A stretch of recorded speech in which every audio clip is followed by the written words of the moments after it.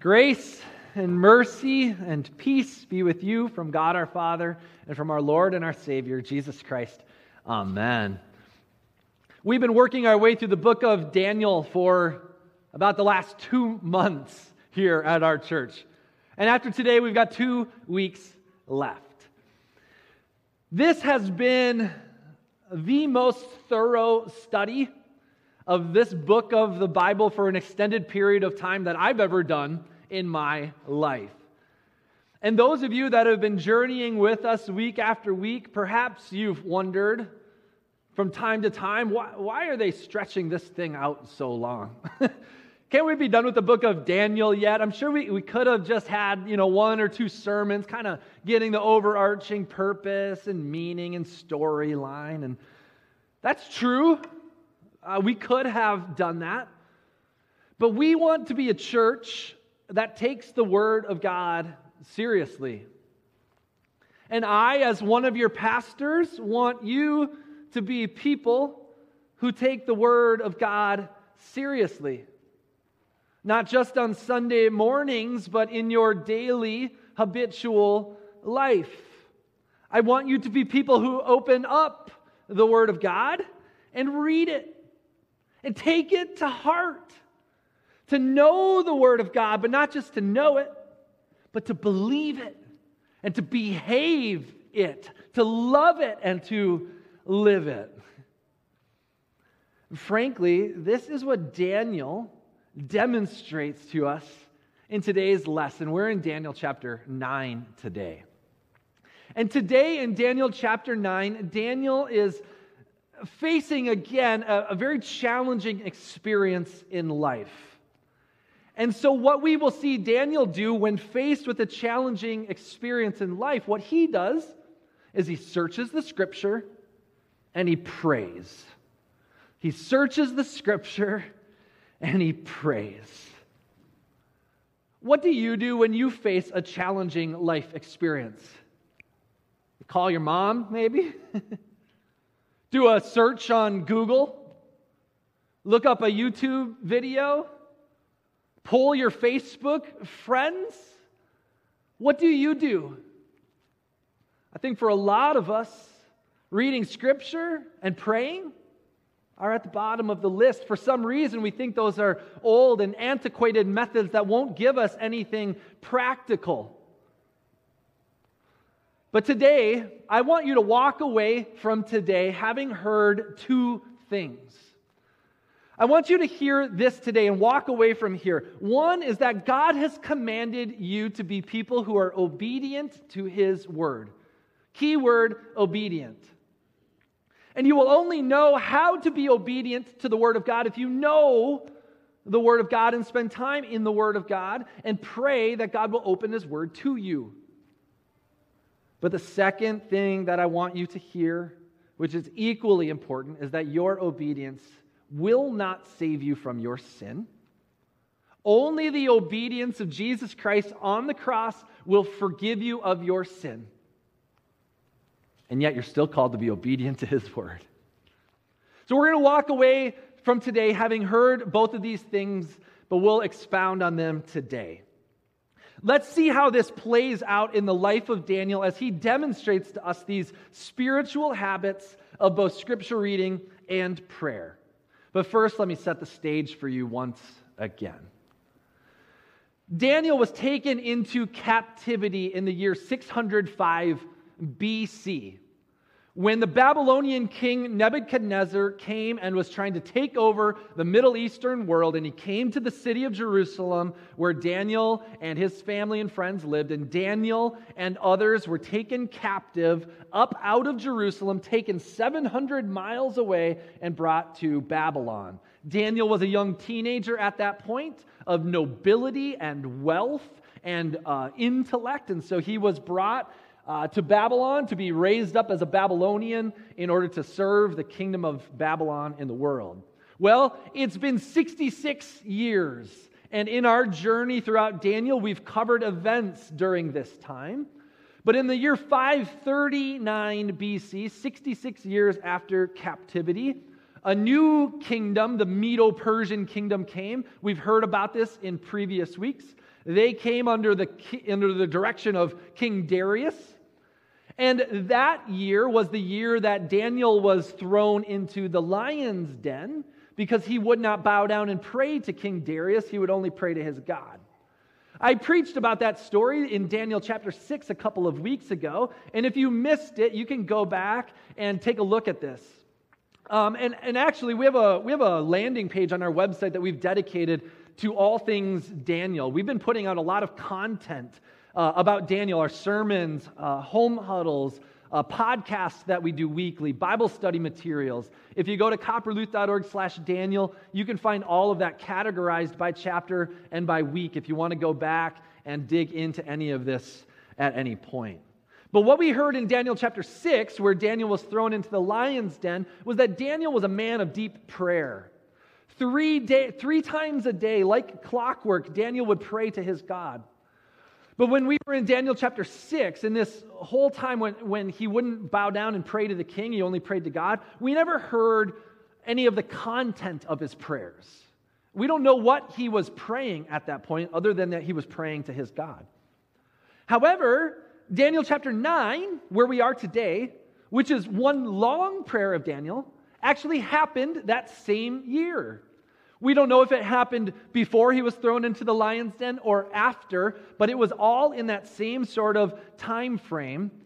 And we have the content of Daniel's prayer in front of us today. But before we get into the content of Daniel's prayer, first, before Daniel began praying, in Daniel chapter 9, here's what it said. It said he perceived in the books.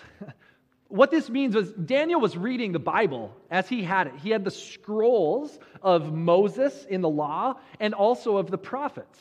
And Daniel was reading the prophet Jeremiah one day. And as he was reading the prophet Jeremiah, he noticed that Jeremiah prophesied that the exile in Babylon would last for 70 years. Actually, in the year 605 BC, when the Babylonians first came, Jeremiah also lived in Jerusalem, and he was a prophet in Jerusalem. And in that same year, he wrote these words. Jeremiah did. This is Jeremiah chapter 25, verse 11 and 12.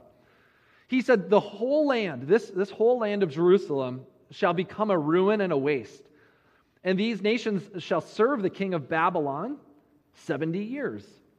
Then after 70 years are completed, I will punish the king of Babylon and that nation, the land of the Chaldeans, for their iniquity, declares the Lord, making the land an everlasting waste." So this is the year that they went into captivity, and Jeremiah tells the people that their captivity in Babylon will last 70 years. Okay, so here is Daniel, 66 years later. The Babylonians have been overthrown, and he's reading Jeremiah, and it clicks in his mind.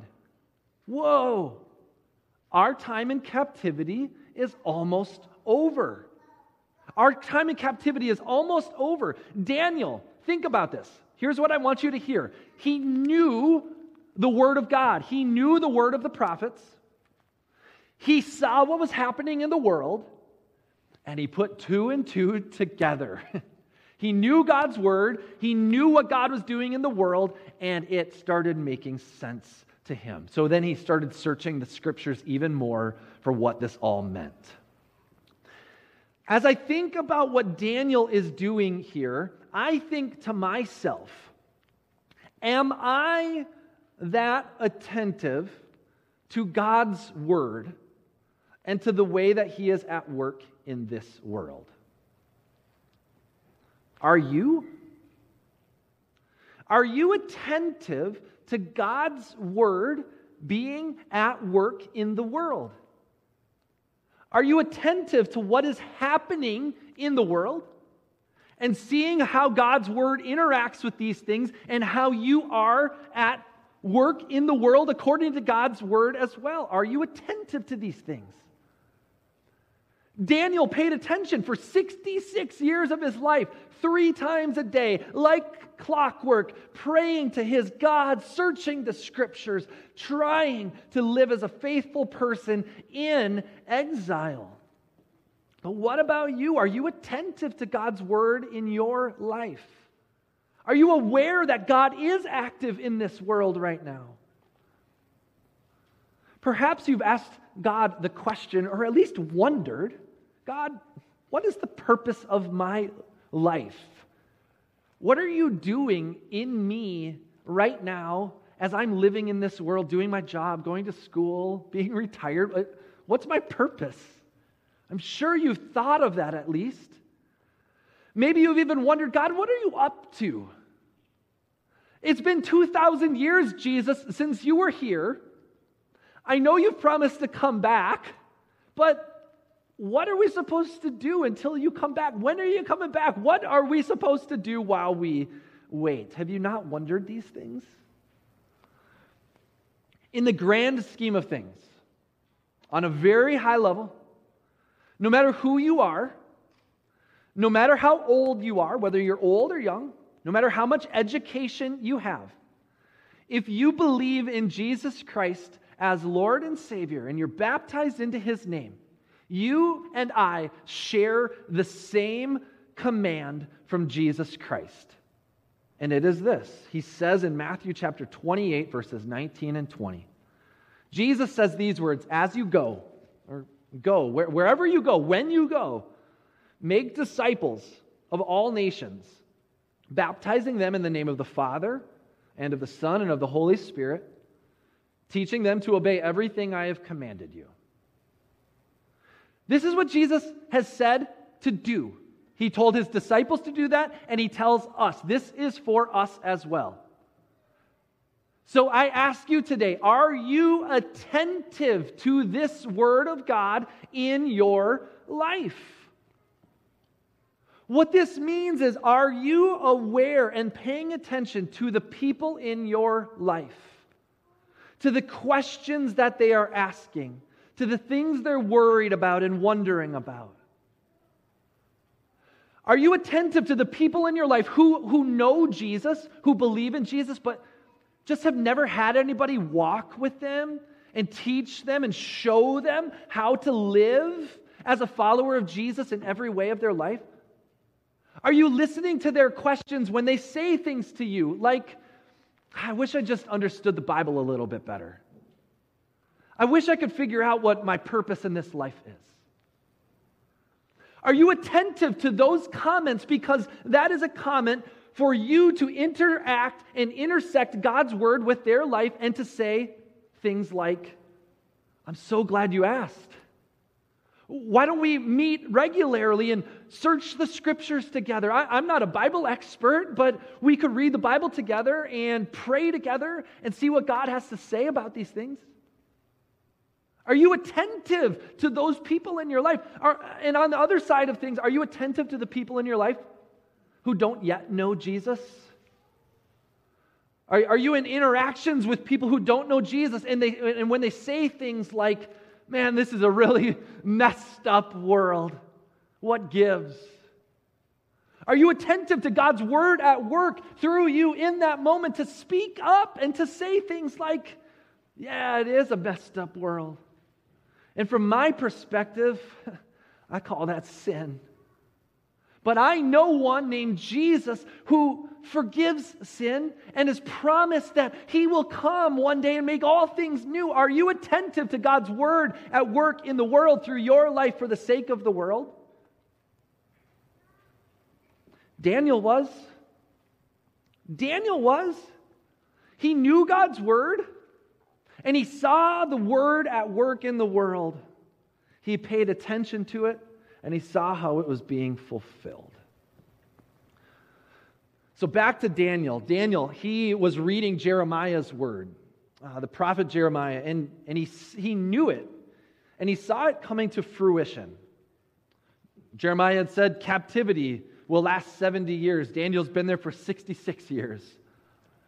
So he turns then to God in prayer. And he talked to God directly. And what was the content of his prayer? It was a heartfelt prayer. Daniel chapter 9, a prayer of confession, a prayer of repentance. It says that he put on sackcloth and ashes, which is an Old Testament way of mourning and grief and repentance, saying to God, God, we have sinned. We are far from you. Daniel, in his prayer, he even goes farther back than Jeremiah, and he quotes Moses. Moses was a prophet a long time ago, and Daniel and his contemporaries had Moses' words, the words of the law. And Daniel acknowledges in his prayer that when God was dealing with Moses and the people of old, that God had a very simple principle for his people.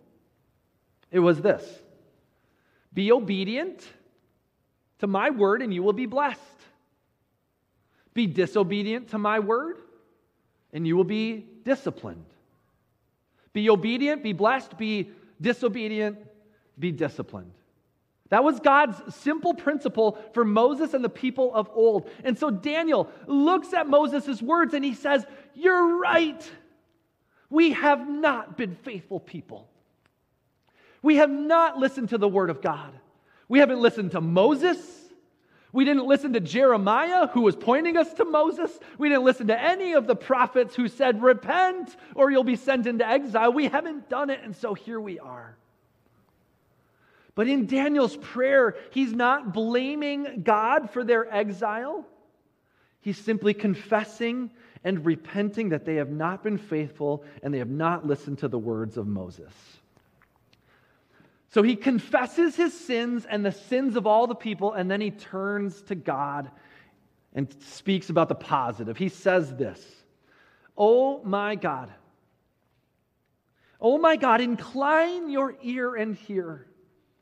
Open your eyes and see our desolations and the city that is called by your name.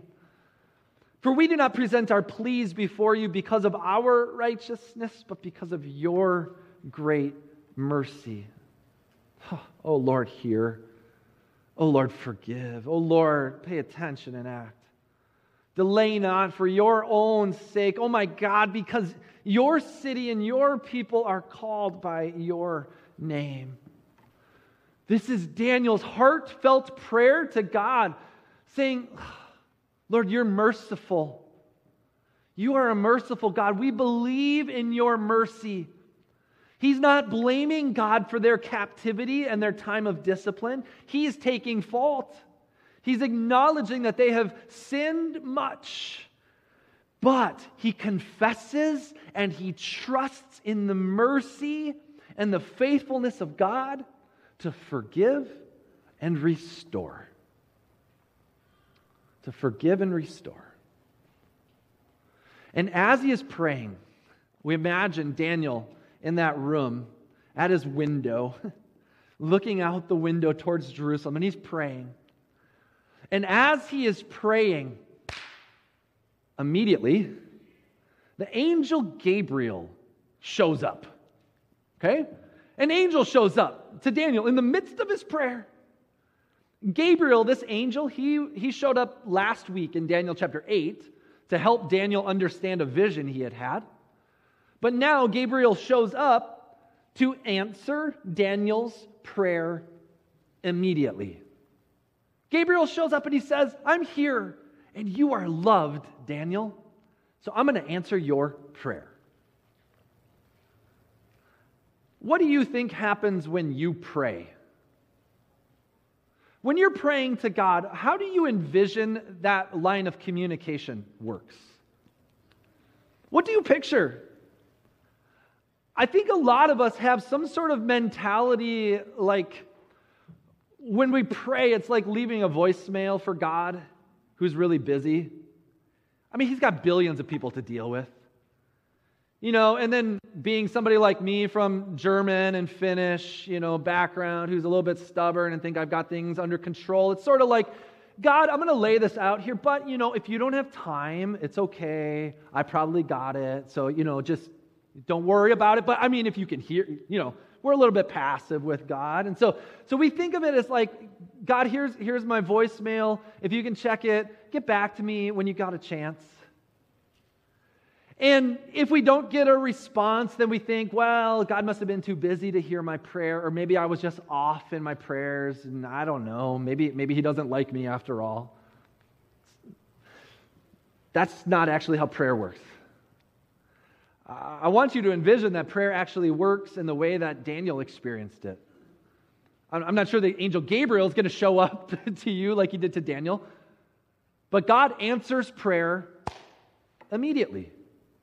He does. When you pray, God hears your prayer. You don't have to wait, and He's not waiting to hear it. You're not leaving Him a message. He is hearing every one of your prayers, and He answers immediately.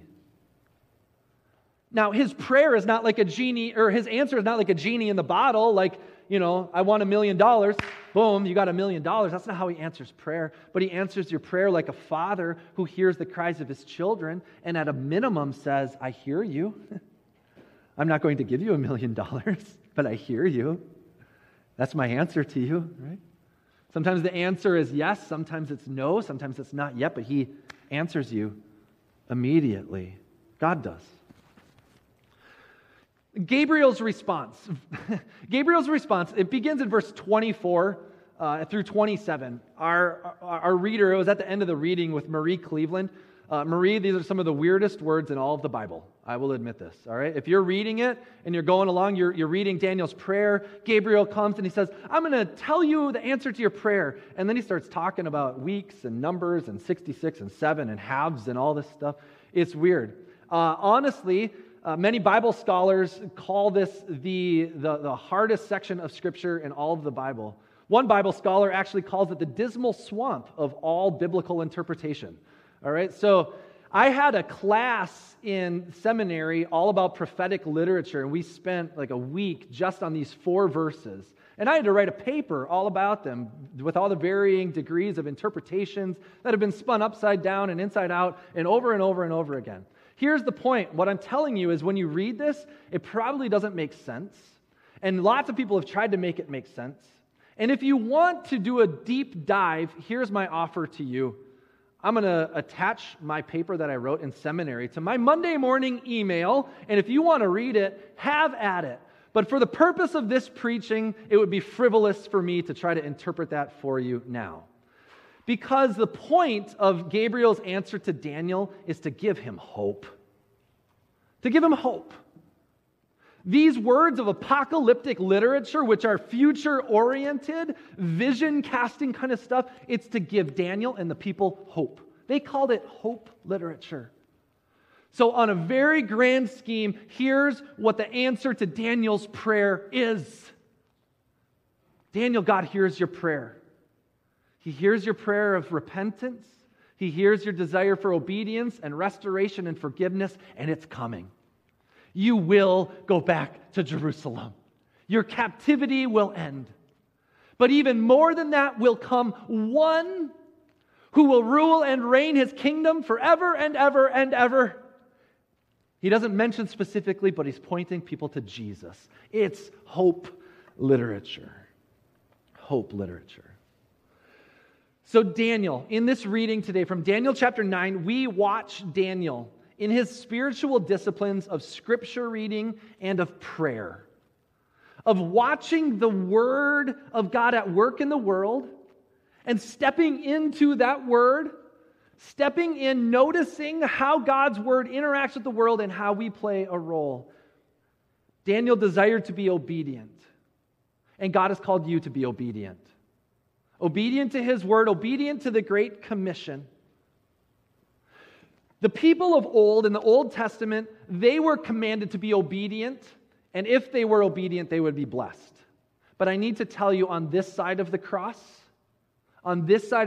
for us, Christian people, your obedience to God's Word will not get you a seat in heaven, nor will your disobedience condemn you forever. There is only one who is perfectly obedient, and His name is Jesus. Everything that you have been disobedient for, He was obedient on your behalf. Everything you've left undone, He's done. Everything you are incapable of doing, He does for you. This is His great grace and love. This is His forgiveness and restoration for you. But that does not lessen or cheapen what He's commissioned you to do, which is be obedient to His word. That doesn't go away. Actually, that should be even more beautiful on this side of the cross. Because you don't desire to be obedient to gain a seat in heaven or to look good in front of your peers. We are simply obedient to God's word because it's a better way to live for us and for the world. So open the word of God. Be habitually in the word of God so that you recognize God's work in the world and you step in. Be people of prayer, habitually in prayer, praying for repentance, deliverance, and forgiveness, that God would make His ways and His word known to you.